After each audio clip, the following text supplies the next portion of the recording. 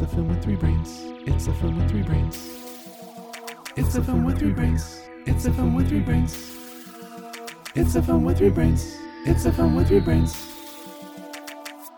Oh my God, you guys are freaks. It was a life he thought he'd left behind. See you handle the chips. Go. I've got a job What job? as a croupier.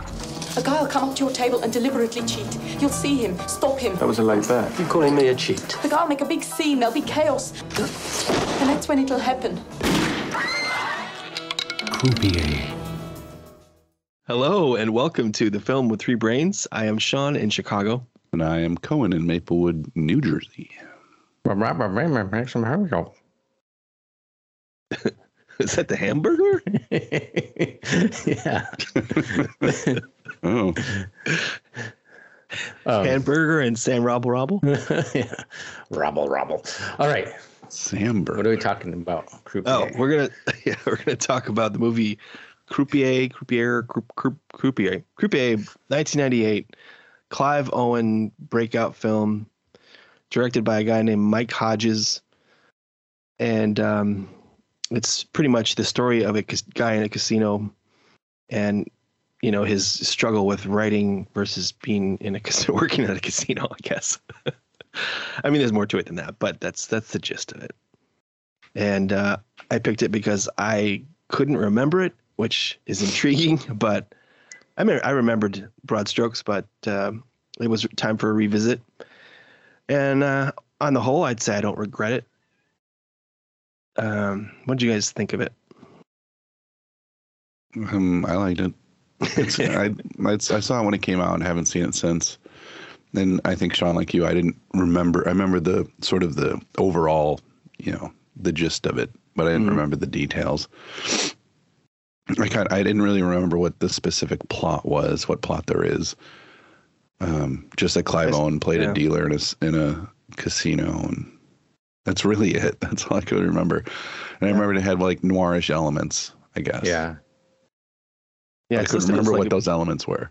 Yeah, mystery and thriller, but it's like a neo-noir detective type, voiceover story. Yeah, it's like it's like the style is noir, but the content isn't much at all. Not really. A little bit. Yeah, I mean, like there's I mean, it doesn't look like noir at all, and I suppose because casinos don't really have shadows, but I don't know. I mean, he's great. There's a reason this movie sort of put him on the map, and I think the best thing about it is his performance. Yeah, I mean, it's all about him. Yeah. What do you think, Sam? I still enjoyed it. I think it's one of those things, you just start watching it and you get kind of sucked in. He sets up a little mystery. I think the thing to me is like, you kind of wonder why he's reluctant to take the job, to do the job. And then he clearly knows the job. You're like, wait, he's done this before. You're like, what's the problem? And normally you'd think like, okay, the problem with being in that environment is that you're going to be, a gambling addict or get into alcohol or whatever. And instead when he admits it, he's like, there I was, hooked again. He said something along the lines, I love seeing people lose. Yeah. That was a great line. I was like, that is so strange. And I was like, I like it. Yeah. Yeah, he's not an enigma. He's a contradiction. Yeah. And he is pretty, all over the place. Like when he's getting his hair done and stuff, he's just, he just lies to people for fun. Just like, I'm an undertaker, Yeah. I mean, it's pretty harmless. Yeah. He is a pretty huge asshole, He is kind of an asshole. Pretty unlikable. But normally, what's odd is normally when a main character is a huge dick, I usually don't like it. But somehow, I don't know, I guess I make an exception with this or him in this. I don't know why.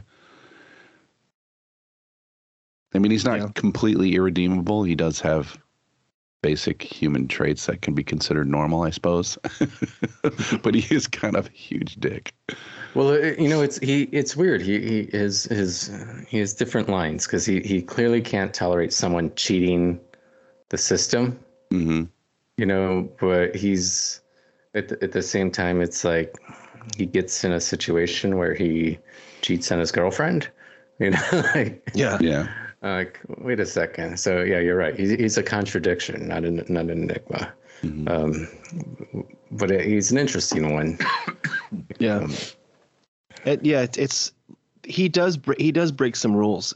The one that stands out to me is toward the end, I think, when he gives this punter, this guy sitting at his roulette wheel, he gives him $80 or 80, whatever it is. He calls the wrong number. Do you remember that part? It's not a big deal. It's just he just says, my experiment paid off. He's not going to change, because then the guy takes the free money that he just got, walks to the next reel and puts it back on there. Yeah, and loses it. But when you think about everything, like obviously he broke the rules of fraternization. He, gets into a scuffle with one of the cheaters that finds him outside, and that's not really his fault. But then he's so meticulous about everything. He's so worried about losing his job, supposedly, and then he does this little quick experiment. It's kind of like, whoa, wait a minute. Wouldn't they catch that on the eye in the sky and stuff? It just seems like a weird risk to take just for a little. I think at that point, though, he felt like he was above kind of everything. He's above the players. He as he's going through the story, he feels like pretty much right away, he feels like he's above his boss, and his boss can't count as well as he can count. Mm. And so I think by the end of the movie, he just feels like he's above everything. Yeah, he's detached. He used so the whole writer thing is the funniest part to me is how his current girlfriend is wants to be with a writer, not a croupier. Yeah, like that's like the idea that's kind of funny to me. I know she had an explanation, like I'm not high class or something. I don't know. It's something like she wanted, it was some kind of aspirational thing for her to be dating a writer. But like, I don't think a lot of people want to date writers. I don't think that's is that a thing? Probably. I don't know. It's just a weird. Probably not. Yeah, and their relationship. I mean, all relationships are weird in some way, but theirs is the weirdest because he cheats on her, she cheats on him. You don't know anything except for in the beginning when he kind of says, I'm half in love with her, and she knows it. It's kind of like he's detached in his relationship as well. Yeah. But it was hard to figure that out. I mean, it's really important that her job is, she's now a security guard at a retail store, but she was a detective. So she was, she's not an idiot. She knows what's going on. Yeah. And that, is a big part of the end. I hate to say this, but I think I need someone to explain, not the end, but no, it is the end. It's kind of like, it's the whole spiel. Like he says, the plant, the South African woman that his dad sent to him. Mm-hmm. Like, how does a foiled attempted robbery help them that much? I don't think it was foiled. It wasn't foiled? I don't think so. I thought she foiled it because she made an anonymous call, presumably. Like she heard the voicemail message and erased it. So he didn't know when it was going down, this whole but that didn't really matter. It didn't matter, but it mattered. Well, she didn't know what the call was about, though, either. I don't know. I just took it to mean that he was taken by surprise, and then it ended up going the way it was supposed to. Like, I thought there was supposed to be a commotion and people getting arrested, and while that was happening, the actual heist was occurring. Because the cheater was supposed to get violent. Okay. So I just sort of took that, like he was supposed to get caught. He was supposed to get violent. And I took that to mean that everything we saw was supposed to happen. He just didn't know it was going to happen in the moment. Right. And and he just did what he always does. Yeah. I mean, that's just what I thought. Because then like you said, he gets the call from her and she's with his dad and she's happy as hell because, her problems are behind her, which I took to mean the heist went off the way it was supposed to. Right. I don't think it's a big deal, but it would just be nice to know if his dad, who's, a minor part throughout the movie, if he had some grand scheme, like most mystery type movies, you want to know how the sausage gets made, Yeah. They kind of reminded me of The Money Pit a little bit. Oh. Oh. Yeah. Yeah, it doesn't ruin it. It just left me with the same feeling of mild confusion I had the first time I saw it. I was like, well, I was also wondering, what's the deal with his girlfriend's death? Right. That was that was handled weirdly. Yeah. Because that's the weirdest part, because if his dad if the whole thing's a con about the bank robbery, why does the girlfriend die? Right. And then, the other cop is like, she made a lot of enemies when she was a detective. Mm-hmm. And the impression I got is that he was sort of alluding to the fact that maybe he had enemy, that Clive Owen had enemies that could have done it. And then I wondered if it was supposed to be the guy. The guy he caught cheating and then tried to accost him and he kicked the shit out of. Was it retribution for that? They don't really allude to it exactly, but it's not such a leap to think that it's possible. I don't know. I mean, there's a lot of things in this movie that are like that. Underexplained, I suppose, which is fine. And I think it's just sort of the way the movie's made. There's a lot of edits that are pretty abrupt, and you're just like, wait, what? Things like that. And I think it just all sort of contributes to this sort of uneasy feeling that the movie creates, on purpose. Like a slight feeling of discombobulation, of unsettled,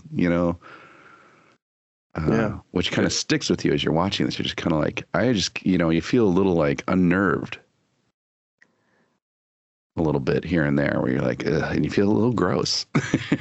Yeah. These people are just like, you're like, oh, people live like this. These are people. Yeah. Right.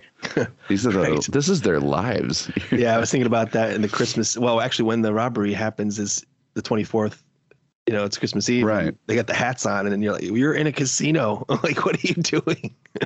In a weird little casino that looks like a hokey Chinese restaurant or something. I hated the way the casino looked. I think that was part of what you're saying about the unease and everything. It's like the mirrors and it's underground, and it just doesn't look. It didn't make me want to gamble at all. Yeah, no. It doesn't look inviting. It doesn't look pleasant. Mm-mm. It's a place for gambling addicts. Yeah. Yeah. But as long as we're talking, go ahead. I was going to say, well, I do agree with you that it's a little bit confusing, a little bit like maybe a whole bunch. The scenes that are put together at the end are a little bit haphazard. They're like, well, let's throw in that his girlfriend dies. And I'm like, okay, sure. We'll stick it right here. And, not come back to it or not even allude that, give any foreshadowing that it's ever going to happen. But I feel like the first 2/3 of the movie feel like the character is, he's in such control seemingly, that, it does feel like it's really tight. Like he knows what's going to happen. He knows what's going on. He knows the risks he's taking. So I agree with you. I feel like at the end to not, it doesn't quite go with the first, roughly 3/4 of the movie where it seems like it's following this really tight path, and all of a sudden it's just a whole bunch of little open-ended things, and you're like, oh, okay. I mean, I still liked it, and I agree with Cohen. You like it because you like Clive Owen, even though he's not a great person, you like the way he talks, you like the way he thinks, you like the way he handle situations. Yeah.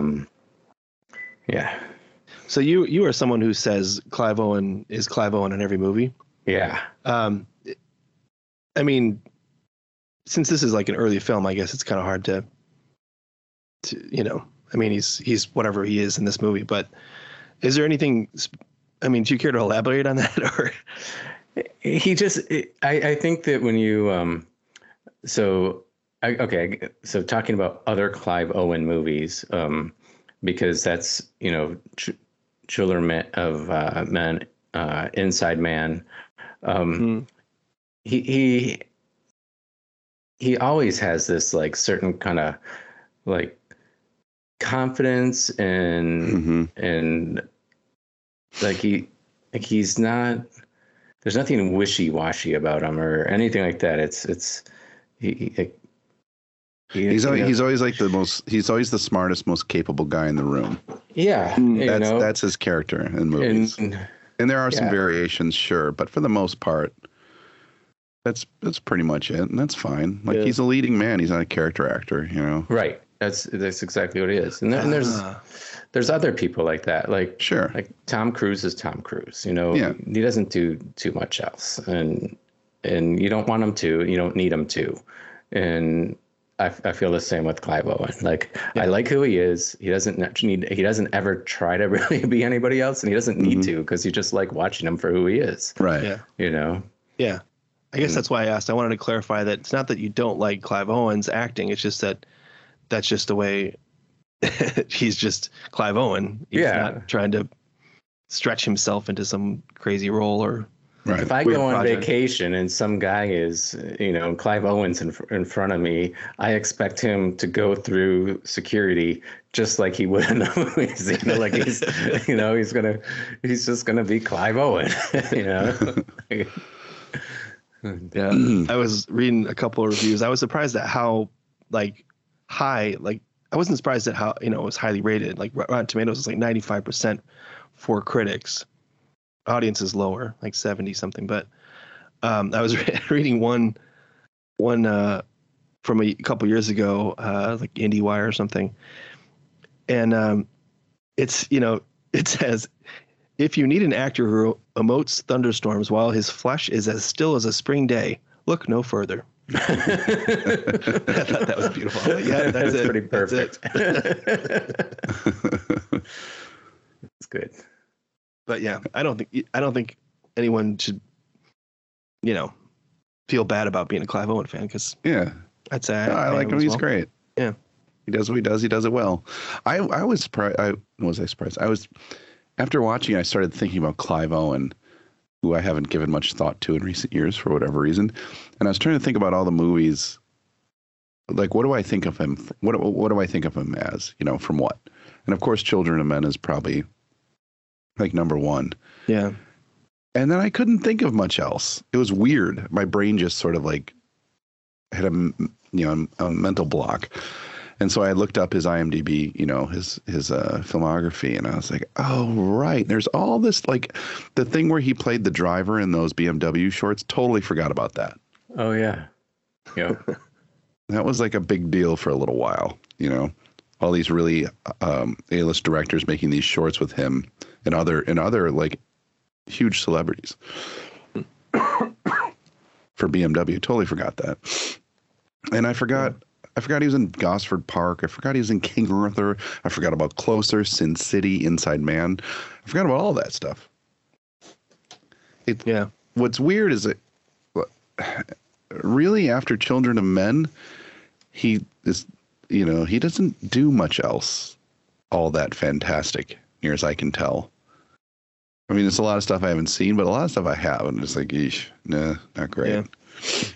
Yeah. Maybe The International was the last decent one, which was, did you guys see that one? I did. I didn't love it. What was that? That sounds familiar. He's uncovering financial institutions' involvement in arms dealing. Oh yeah, I saw that. Like whatever. I don't know. I mean, I like the director that he did Run Lola Run and some other interesting things. Mm-hmm. But when I think of Clive Owen, all I can see is him with round glasses, and he's an assassin in The Bourne Identity. Oh, The Bourne Identity, yeah. I don't know why that's like. I think of that for some reason. I don't know why. I mean, it's a very small part. I do think of that because of how small a part that was. Because I remember the trailers for that, and he gets like a shout out in the trailers. Star, Matt Damon, blah blah blah, and Clive Owen. It's like, dude, he was in it for like one fight scene, and then he gets killed. He's good in it though. Yeah. He's like, look what they make you give. Yeah. Yeah. Yeah, so he's been busy. He's, Oh, yeah, totally. I never did see The Nick. I was very interested in The Nick, and I never saw it, the series he was in. I never saw Closer. Really? That has quite a cast. Yeah, that's pretty good.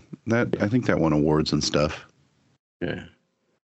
Julia Roberts, Jude Law, back when he was I guess that sort of goes against my he didn't do much after Children of Men. No, that was before it. Was it? Yeah. Oh, yeah, it was, wasn't it? Never mind. 2004. Yeah. It's weird that this movie didn't make a splash at all in the UK, and then they released it in the US, and it did. Yeah. Did you also see it was delayed from release for 2 years? Yeah. Yeah. Like, how does that happen? I don't know.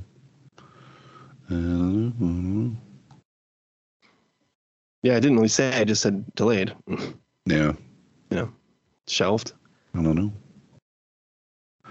The director, Mike Hodges, though, he directed Flash Gordon. I knew you were going to bring this up. Oh, yeah. That is a classic of our childhood. For me, anyway. Yeah. Maybe not for anyone else. Me and Mark Wahlberg and Ted. Yeah. That's pretty funny. He has to leave his girlfriend to go to the party because Sam Jones is there. Mm-hmm. Do a bunch of coke and break some walls and stuff. Yeah. Because it's his hero. I don't know. He also directed a movie called Morons from Outer Space, and I feel like how could that not be great? It sounds like it's up your alley. Yeah. I've never even heard of it. I just saw it on his IMDb page. Yeah, I mean, this and Flash Gordon have nothing in common. I don't think. Yeah. Tell me I'm wrong. No. I think you're spot on. I haven't seen a lot of his. I didn't see Get Carter. That was like his early one. That's pretty good, actually. The one with Michael Caine. Yeah. That's not a bad movie. It's a good sort of crime thriller. Certainly more in line with Croupier than Flash Gordon. One of the reviews of Croupier is that the Michael Caine's Get Carter character was kind of his attitude towards life was the same character as Clive Owen's character. And thought that made me want to see Get Carter because I haven't seen that. Yeah, it's all right. It's totally decent. The remake with Sylvester Stallone wasn't that great. But, how many remakes are? Yeah. It says Hodges got to start in television as a teleprompter operator. Oh. So he got to learn the business, and then he started writing scripts for, TV first, and then teleprompter operator. I wouldn't, I don't know. Job descriptions like turn it on. Don't turn it.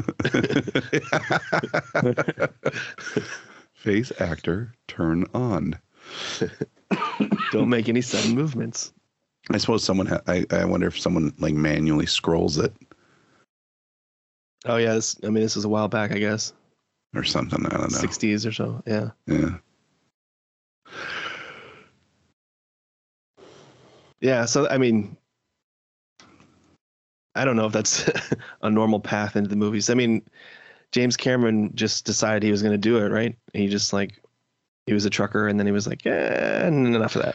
Yeah, I mean, I'm sure there's more to it than that, but yeah, in my mind, that's how it is. I suppose there's probably a million different stories about how people got into it. You know,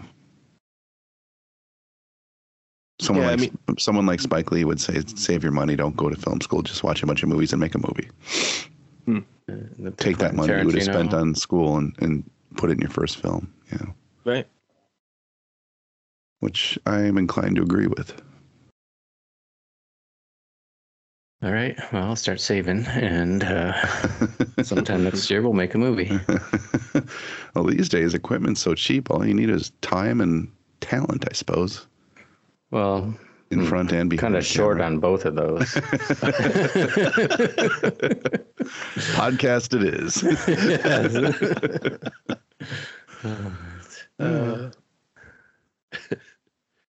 Yes, you get the role you deserve, I guess. So, Sean, did you notice anything particular about the music? I noticed it was repeated a lot, but I didn't find it annoying, which is strange. Because it's a pretty simple sort of, typical noir sounding stuff, but yeah, I liked it that it was sparse. The weirdest thing in the whole soundtrack, the weirdest thing in the movie that I can remember is when they're at the getaway playing cards, and and she's roping him in. She's saying, "Oh, I'm all busted up. I owe these creditors," and she's doing her sob story. She's going through her spiel trying to reel him in, and in the background is that bird or something in the and screeching. Yeah, doing that yell. Yeah. That was a little distracting. I thought that was hilarious because I'm like, either they really liked that take or they just couldn't make it stop. Yeah. It adds authenticity. I couldn't figure out what that animal was. I was like, it's not an owl. I don't know.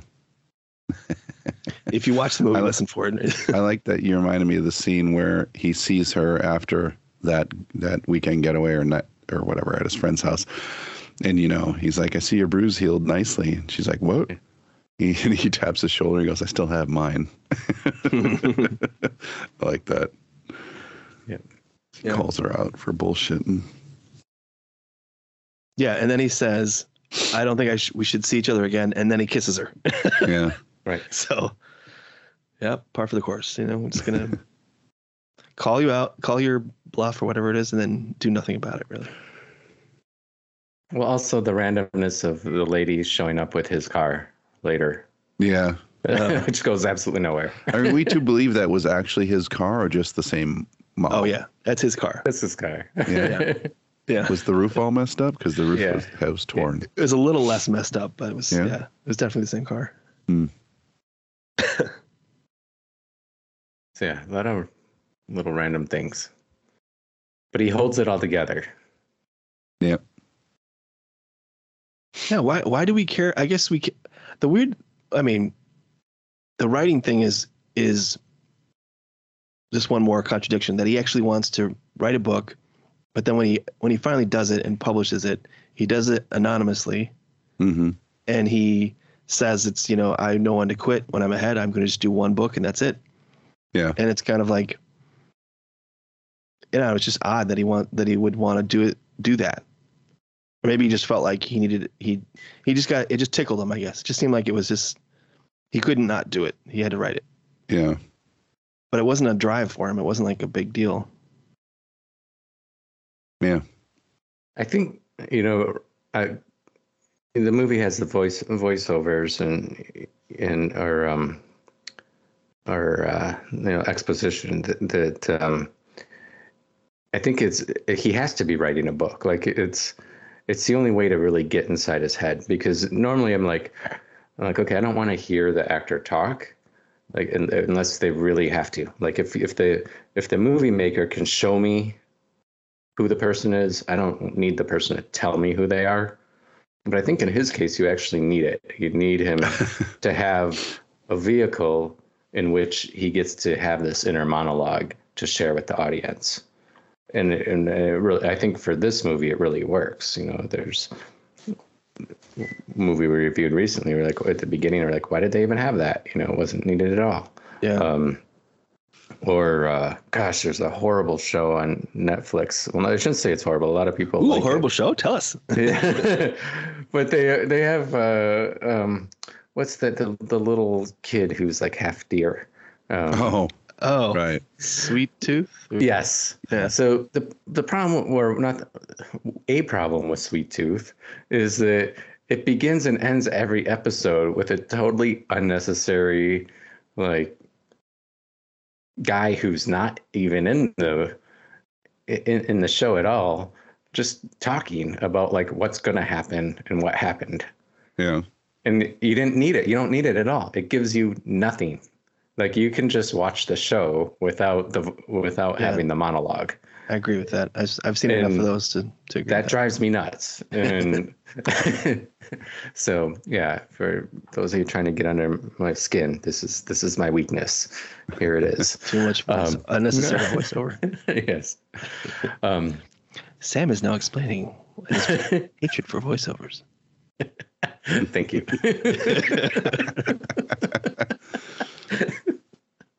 So yeah, this one I felt like, okay, you get to know him and you get to know his thoughts, and then you also get to hear him actually become the character in his book. You know, like he's trying to write this guy and he's like somehow partway becoming that guy. So I liked how it worked. I'm not sure I'm sold on the Jack Jake thing, but I agree with everything you just said. Like, you know, it makes sense as a book. You start saying chapter numbers, and it kind of follows his whole experience, and he's talking about the Golden Lion Casino, but they don't know, you know, because it's like every other casino. But what was I saying? Shit. This is the part where Sean loses his brain. It happens about once every episode, so here we are. No, I think it was just saying that the voiceover does make sense. I don't know. It's gone. Like a fart in the wind. Uh-oh, fart. Mike Hodges has some pretty interesting personal quotes on his IMDb page. Does he? Yeah. So the first one on there is, a film is alive. You shouldn't stifle it. You should never art direct, over conceive, or over research, or walk in with an exact idea of how things should be done. Which, you know, interesting to me. But it makes it, the first thing I thought of was Wes Anderson. It made me wonder what Mike Hodges thinks of Wes Anderson films in terms of art directing and over conceiving. Also, he describes Flash Gordon as the only improvised $27 million movie ever made. And then he has a quote about the United States. He says, "America puzzled me from the moment I went there in the mid-1960s. Its motivation was totally different from that in the UK of those days, but sadly no longer. But what was it? I began to realize it was a culture based heavily on addiction. The object of every manufacturer was to make people become addicted to something, anything." Ew. Which sort of, you know, if that's true, sort of explains in some way why Croupier did not do well in the UK, but it did great in the US. Oh, it spoke to Americans. Yeah. Yes. Yeah.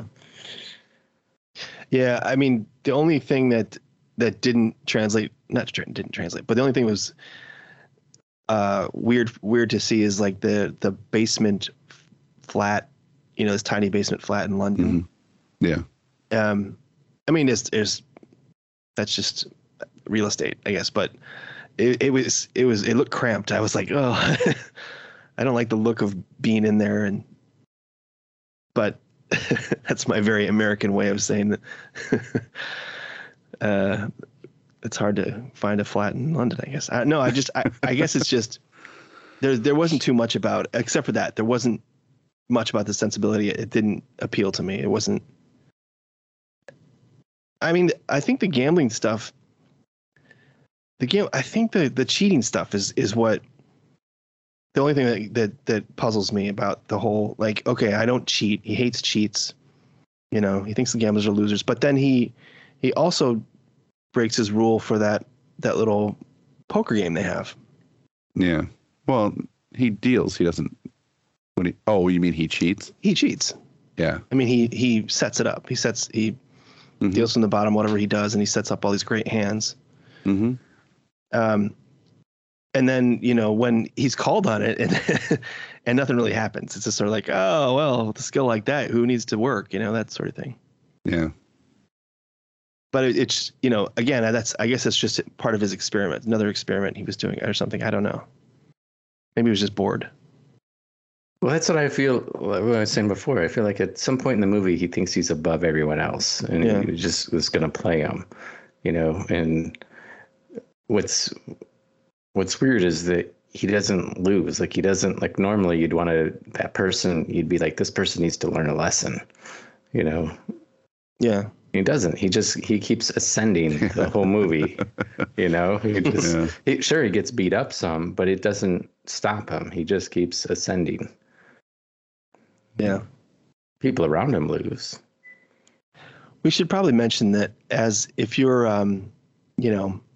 sensitive to misogyny and stuff, this might be a little triggering for you because he kind of jumps on a woman at one time. After he's got blood all over him, he just tackles her. Yeah. And apparently she's into it, but it's very unclear. But how do you guys feel about? I mean, that's the same woman he sort of ends up with at the end of the film. Mm-hmm. Also quite random. Yeah. Was it random or was it like? It seemed fitting. That I don't know why, but that seemed fitting, and I couldn't put my finger on it.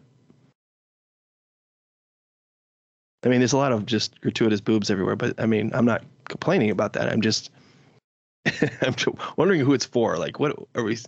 Because otherwise, it's not like a guy movie or anything. It's just, but some of those things just sort of jar you a little bit. Like, whoa! But I guess that's the unease, all the stuff. Is his weird, sort of rules and thoughts about things. Yeah.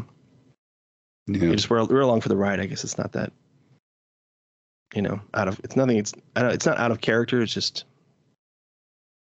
odd. Yeah, it is odd.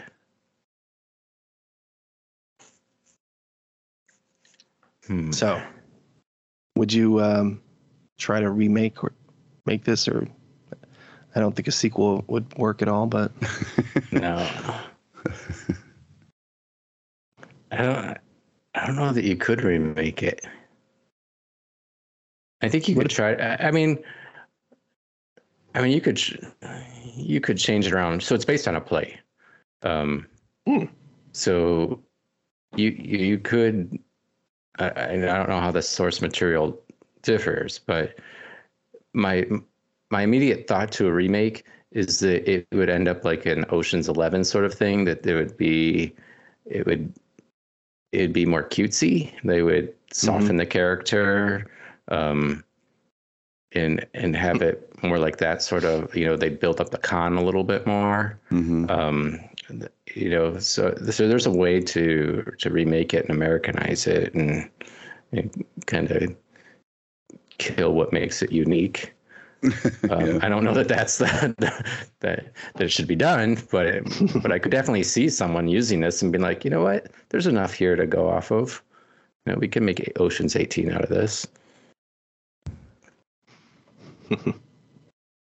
Yeah, there was something about, I was imagining, like, would it be if you did it in Vegas or something? How would that? I mean, you could certainly do the loser type gambler very effectively just about anywhere.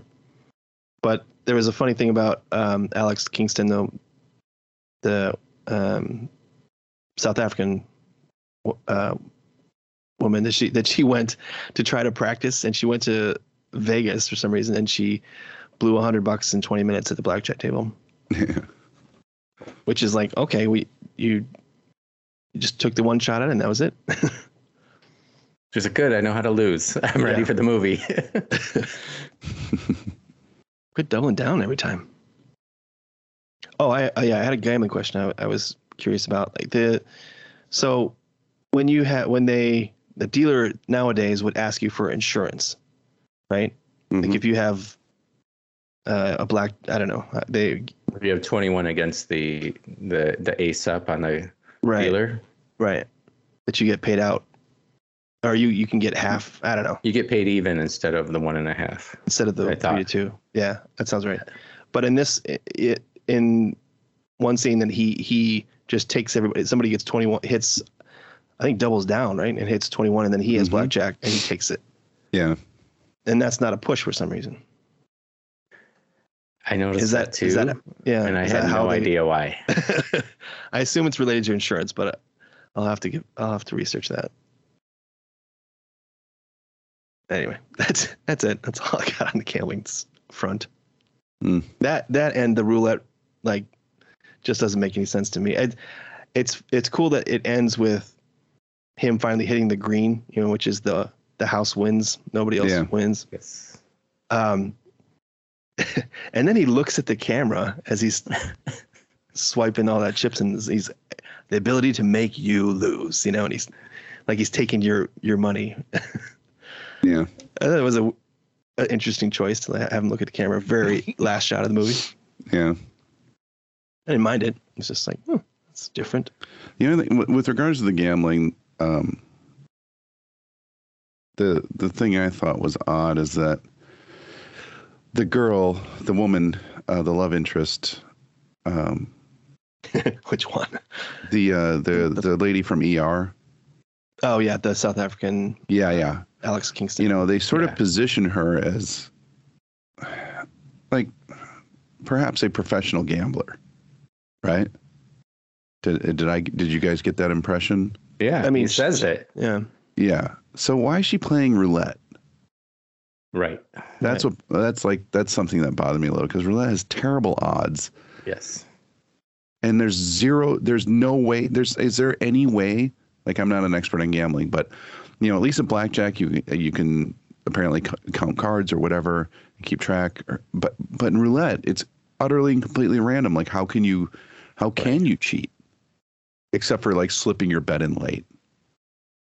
Mm-hmm. So it seemed odd to me that they positioned her as a professional gambler playing roulette.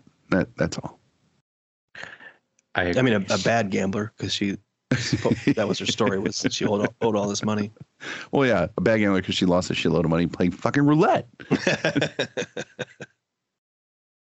Yeah. So the house edge on American roulette, because it has the 0 and the double 0, is 5.26%.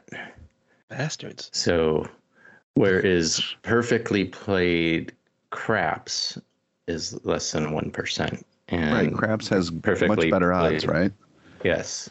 And which would have been a much more interesting game to be watching in the movie. But I think roulette everybody instantly understands. Like, there's no secret bets or anything. There's no because I have no idea how you play craps. I don't really get it. I've never bothered to learn, but I've seen it played and I've seen it in movies, and it's a mystery to me.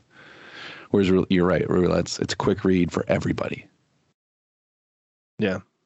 And there's a certain level of like tension involved that you don't get from other games, really, because you spin that ball. And just like the opening of the movie. Right. Yeah. It just keeps spinning, forever. He's the quiet center or whatever. Yeah. So you get that sort of that sense of dread or tension or, expectation as it spins that you don't get from other games. Yeah. At least not to that degree. Movie wise, it's an obvious choice, I think, to focus on that. Even though he does blackjack just about as much, it made a lot more sense for him to be doing roulette for artistic reasons. Because there should have been like a shitload of slot machines and that sort of thing. I guess, I don't know. It's been a while since I've been in a casino, but. All right. Well, we haven't had a personal story for a while. What's the most you guys have ever won at a casino? No, I have no good story about this. I don't really have a good story, but the first time I ever played poker in a casino, was at the Bellagio in Las Vegas. Damn. And it was extremely exciting. And the first hand I won, my hands were shaking because my adrenaline was like so. Because I had lost $100. I was playing at the lowest stake table, which even at the Bellagio is pretty low. They have a pretty low table, and I lost $100 like in an eye blink, and I was like, ugh.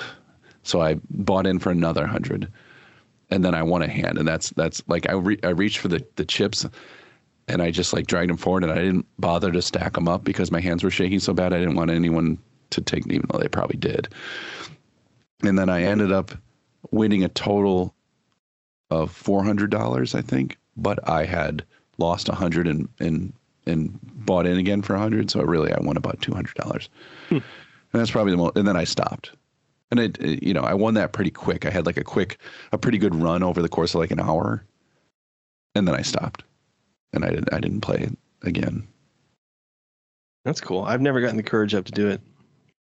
I mean, it was awesome. Yeah. I think. I don't know. It probably sounds weird to people who play in poker rooms all the time, but to me, I'd never been in one, and it was the first time I ever played like an organized game that wasn't like with you guys in high school, right, or college. Not Wolf Guts or. I don't know what you're talking about. Uh-oh. Couldn't think no one listens to this podcast. And I had been in casinos before, but I had never played poker before. I'd only ever played like blackjack and slots and sort of but I sort of worked up the courage to do that. Yeah. It was great. Okay. Well, I may ask you to revisit that when we watch Rounders, because that. So I too have gambled at the Bellagio. Oh yeah. Yep, by coincidence.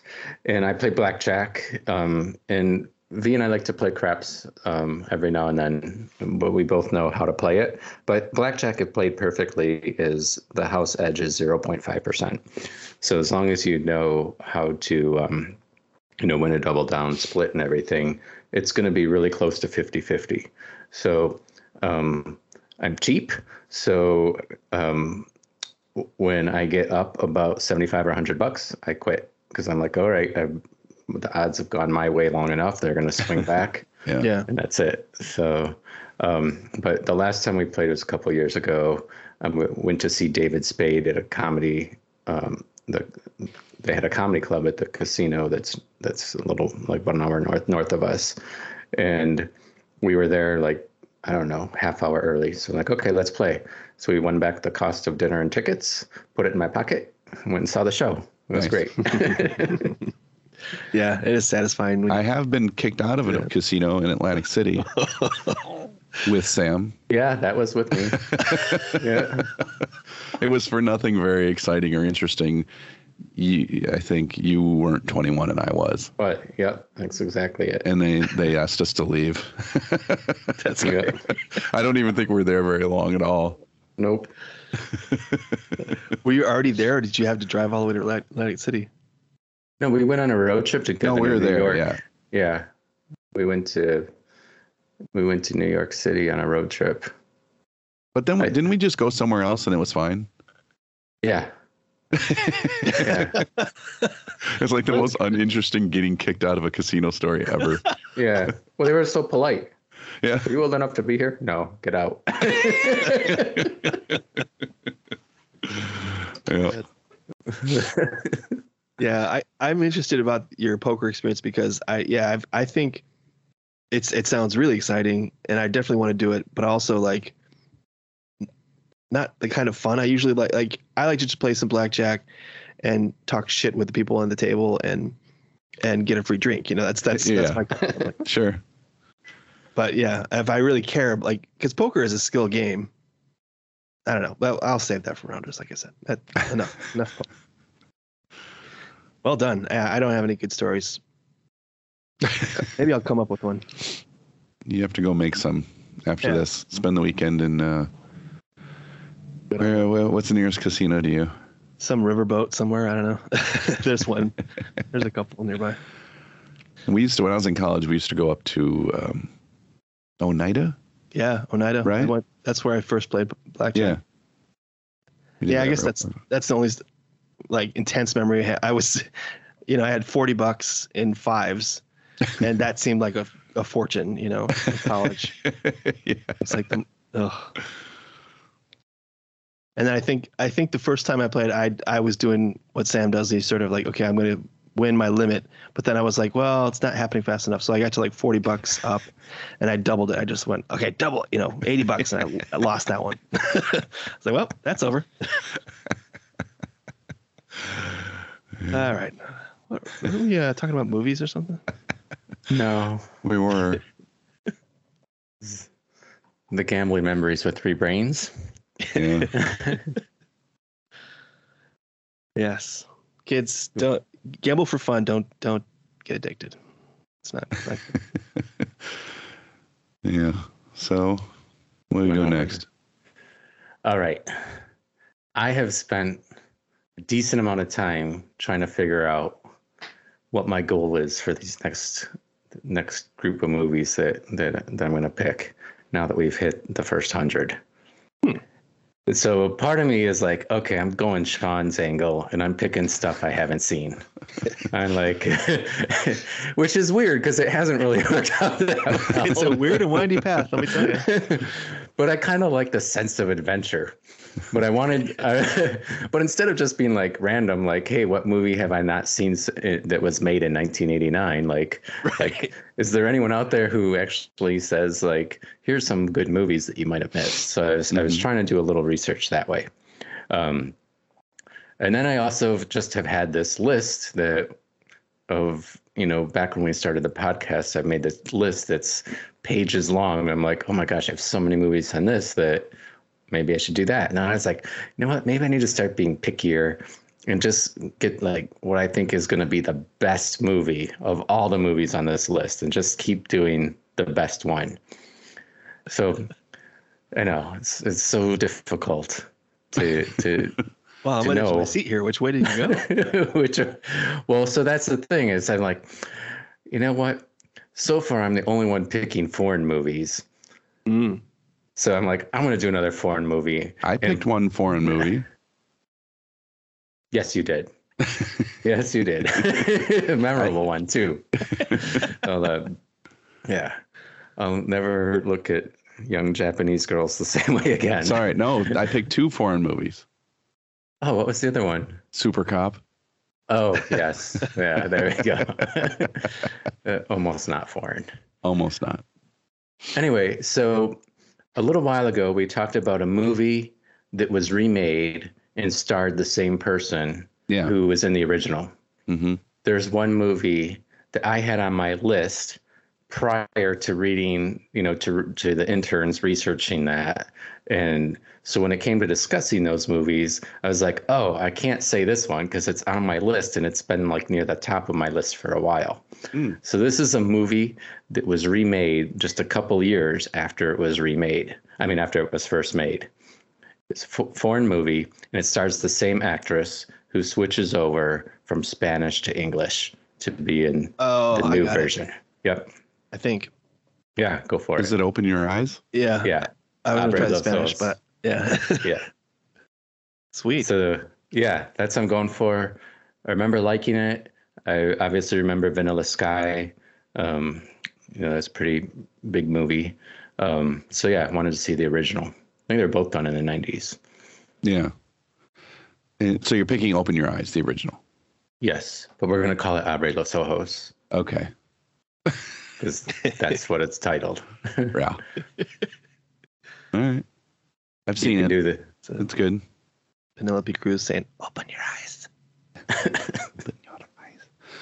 It's available on IMDb TV for free. Sweet. It's a lot of rhyming, or you can rent it. Ooh. I think there's commercials is there commercials on IMDb TV? I think so, yeah. It's been a long time since I've watched one on there, but yeah, it's free with ads. Yeah. Cool, that's a good pick. Is it on Prime? We'll see. I mean, I can't even remember. It'll be interesting to see if I remember if I have seen that one or just the Vanilla Sky. Yeah, I don't remember the plot of it at all. Yeah.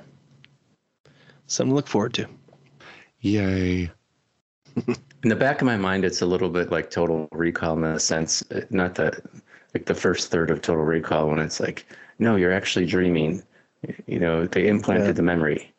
Like that's all I remember from the movie is does this guy suffer some sort of memory implant?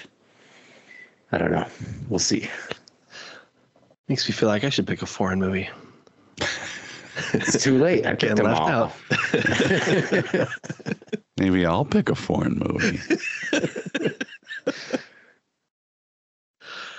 All right. Well, thank you for joining us. This has obviously been our best episode ever.